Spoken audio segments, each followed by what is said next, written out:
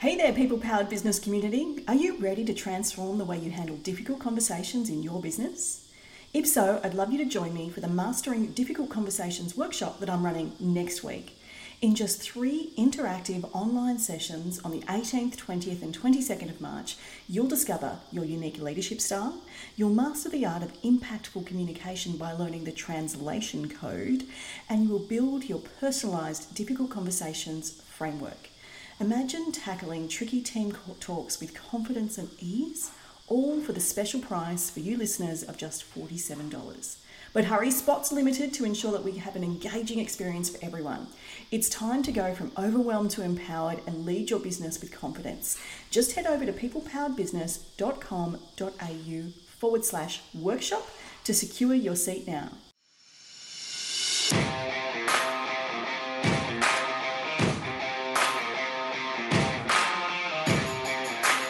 Welcome to the People Powered Business Podcast. I'm your host, Christy Lee Billett. If you employ staff, engage contractors, or rely on people to help deliver your products or services, you're in the right place. Join us each week as we dive in to uncover what makes people tick, learn the best strategies and tactics to build an amazing team, and most importantly, discover how you, the business owner or leader, can unleash the power of your people to help create the successful business you deserve. Let's get started. Hello. Welcome to episode number 92 of the People Powered Business Podcast. Christy Lee here, your host of the podcast each and every week. And I hope you're having an amazing day as you're listening to this week's episode of the podcast. If you're new to the podcast, welcome. It is wonderful to have you here. I really hope you enjoy the conversations that we host every week here inside the People Powered Business Podcast. We chat all things to do with teams, people in your business, leadership, technical and otherwise, anything to do with HR and teams. That is our jam here at People Powered Business Podcast. So if you're new, welcome. And for our returning listeners, thank you so much for your ongoing support. I do truly appreciate it. Now, if you are enjoying the podcast, I would really love it if you would head over to Apple Podcasts to leave us a rating and review. It is how other people just like you get to know that this podcast is right for them. And we would love to hear some of your feedback over there on Apple Podcasts. So I'd be truly appreciative if you wouldn't mind doing that. Now, today on the podcast, we are back onto the topic of mandating COVID-19 vaccinations, a topic we thought had gone away, but at the time of recording anyway, we're seeing a little surge in a brand new variant called Omicron, and there's a few other things happening in and around this which are causing businesses to consider where they stand. We also know that in some states and territories, public health orders are either winding up or winding down, and the rules in place around those have changed, and that impacts what employers can do around vaccinations. You know, if you think of Queensland, for example, they're just going to start introducing some of these orders that Sydney and Melbourne have been living with, and it's causing businesses some level of concern about where they stand with that, what they want to do about that. It's all new uncharted territory, so we get it. So there's a few things happening at the moment that have led me to think this is another time for us to have a further chat around COVID-19 vaccinations. And the main instigator of this discussion is a recent decision that's come out of the Fair Work Commission, a full bench hearing of the Fair Work Commission around BHP's vaccination mandate. So we're going to talk about that in a little bit of detail today and what that means, what you need to be aware of. And also, in line with the whole public health orders changing and a lot of the grace periods with those expiring, the Fair Work Commission is also starting to see an uptick in unfair dismissal cases that are related to COVID-19 vaccination status. And I would suggest we're going to see a lot more of that in the coming months, or the next 12 months really, but certainly the coming months in the Commission. So it is still a tricky area. It is still an area that most employers would rather not be having to navigate and make decisions about.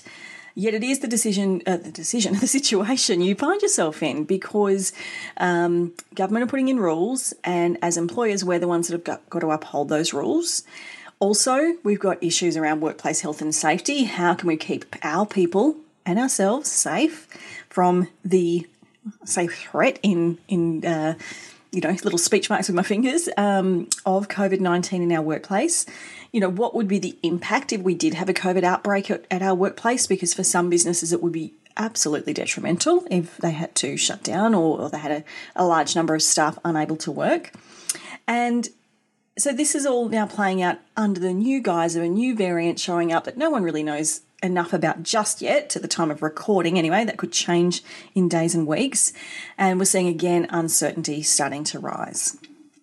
And I guess there's a few key things that really overarch all of this, is that there is a difference in what we can do when it comes to our existing staff versus new staff joining our team. The recent determination from the Commission and what that highlights, and really what does lawful and reasonable mean when it comes to directing staff to actually have the vaccination. So let's recap this decision that's come from the Commission around BHP. It's a really interesting story. Now, we all knew as practitioners, both in the legal and HR technical sense, that until some cases had gone before the Commission, we really wouldn't know exactly where they would sit on this whole status of vaccination. It's a murky area that most legislatures wouldn't really want to get involved with if they didn't have to. Because it's, people's personal choice around taking vaccination. It's a very murky area when it comes to law. But we knew ultimately that there would be some cases hit the Commission pretty soon, and we've now seen them, and that the results of these cases would form effectively case law that we rely on to make determinations, that's a lot of big words, about what we do in our workplaces day to day. And this BHP decision is the first of its kind. So it's really, really quite fascinating. Now, BHP, they're a giant, seems like an understatement. Compared to most of the businesses that we run, they're very large. That's probably the politest way I could put it. They're huge. And it is to me not surprising at all that despite no public health orders covering these kinds of businesses, that BHP did, in fact, mandate vaccination. They looked at the scenario, and back in about August, they flagged that they were looking to mandate vaccination. They suggested it would be something they would do. And we saw food manufacturers do it very quickly. So this is very interesting. BHP sort of flagged it, and then it did come into place in October. And what they did was they effectively implemented what they call a site access requirement, which said that in order to access any of their sites Australia-wide, so basically to turn up and work there or to visit there, this applied to a lot of different groups, that you would need to be vaccinated against COVID-19.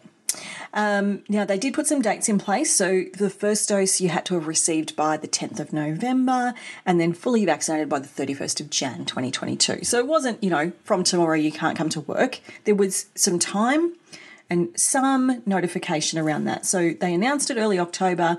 The first date that was relevant was the 10th of November. So about a month for people to go ahead and get their first dose.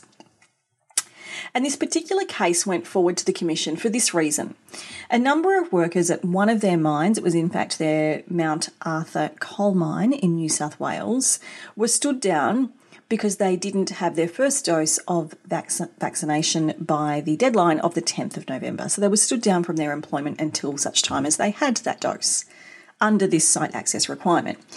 Now, as you'd imagine, BHP is a unionised kind of workplace. So these employees went to the union to voice their concerns about whether or not this was okay and appropriate, for want of a better word. And the union, of course, took up that case and put a case to the Fair Work Commission that it was not reasonable and that BHP had not followed due process in mandating vaccination in the workplace. So a full bench hearing of the Fair Work Commission looked into this, and they delivered their results early in December. So you'll be hearing this episode mid-December. It was early December that they deliberated on and came to their conclusion. And what they found was that the vaccination mandate BHP had put into place was not kosher, was not one that would be upheld. They did not uphold the decision to mandate vaccination. But, and I'm going to put a massive but on this, the detail of the decision is really, really important, because what the Commission found was that ultimately they would support vaccination mandates in the workplace because, in their opinion, in their view, based on the data, vaccination is an effective and probably the most effective way of preventing the spread of COVID at work and reducing the risk to employees and other workplace participants, which is in line with workplace health and safety legislation, which says that we have a requirement to prevent illness or injury where possible, and COVID-19, of course, is part of that. So they did say that as a general principle, they supported mandating vaccination in the right circumstances where it was lawful and reasonable, and that in general, in a business like BHP, it would be lawful and reasonable. And I think that's really important to take from this because it demonstrates that the Commission supports mandating vaccination as a strategy to mitigating risk, to upholding workplace health and safety law. But there is a process you've got to follow, and this is the one place where BHP did not get it right. And what the Commission found was BHP had failed to consult genuinely with their team before mandating vaccination. Now, this is so important. Consultation, we talk about it so often. Many of you would be really familiar with the fact you need to consult with your staff if you are going to make a position redundant. And if you're not, then you probably want to get your head around that. But we have a requirement as employers in Australia under the Fair Work Act to consult with our people about any major workplace change. And the introduction of the requirement to get a vaccination is quite rarely a major workplace change. The fact that you wouldn't be able to work if you weren't vaccinated is a significant change to the terms and conditions of your employment. And BHP didn't do that consultation process. They did do a great job of, after the decision was made, consulting with people about how it would roll out, what it would mean, setting up vaccination hubs, doing all these bits and pieces. So I guess of onboarding people into the decision, they did do that. But the requirement under the Fair Work Act is to conduct genuine consultation before a definite decision around the change is made. And this is the one part that the Commission determined meant that they would not uphold the vaccination mandate. Now, what they've effectively done is sent BHP away to start a consultation. And once they've done that properly, it would be supported. But I think it's really, really interesting because consultation is not something we've largely discussed around mandating vaccinations in our workplace. Yet clearly this case demonstrates that you absolutely must do it and must do it in a genuine way in order to be able to confidently mandate vaccinations in your workplace. So what we've seen in this case is that the Commission determined that, genuinely speaking, that it would be reasonable and lawful to mandate vaccination, that it would be appropriate to do it in the scope of there is nothing that is illegal or unlawful about becoming vaccinated, and that the purpose was to protect workplace health and safety of the employees and other people who frequent the premises, and that would therefore be lawful. So what the Commission look at is two things. Is it lawful? Is it reasonable under the circumstances? So they've determined that it's lawful, and they've also determined that it's reasonable on a number of sort of different reasons, those being that it protects health and safety of the workers, it's proportionate response to the risk. Now, this is an important point because if you've got all your staff working at home, is making everyone get vaccinated a proportionate response to the risk that's posed? Probably not. But in BHP's case, if they have a COVID outbreak at one of their mine sites, that would very easily shut down the site. That's going to have immediate impact on not only the livelihoods of the employees, but also the financial viability of that site. So that would, point to any sort of common sense purpose that it's proportionate response to the risk.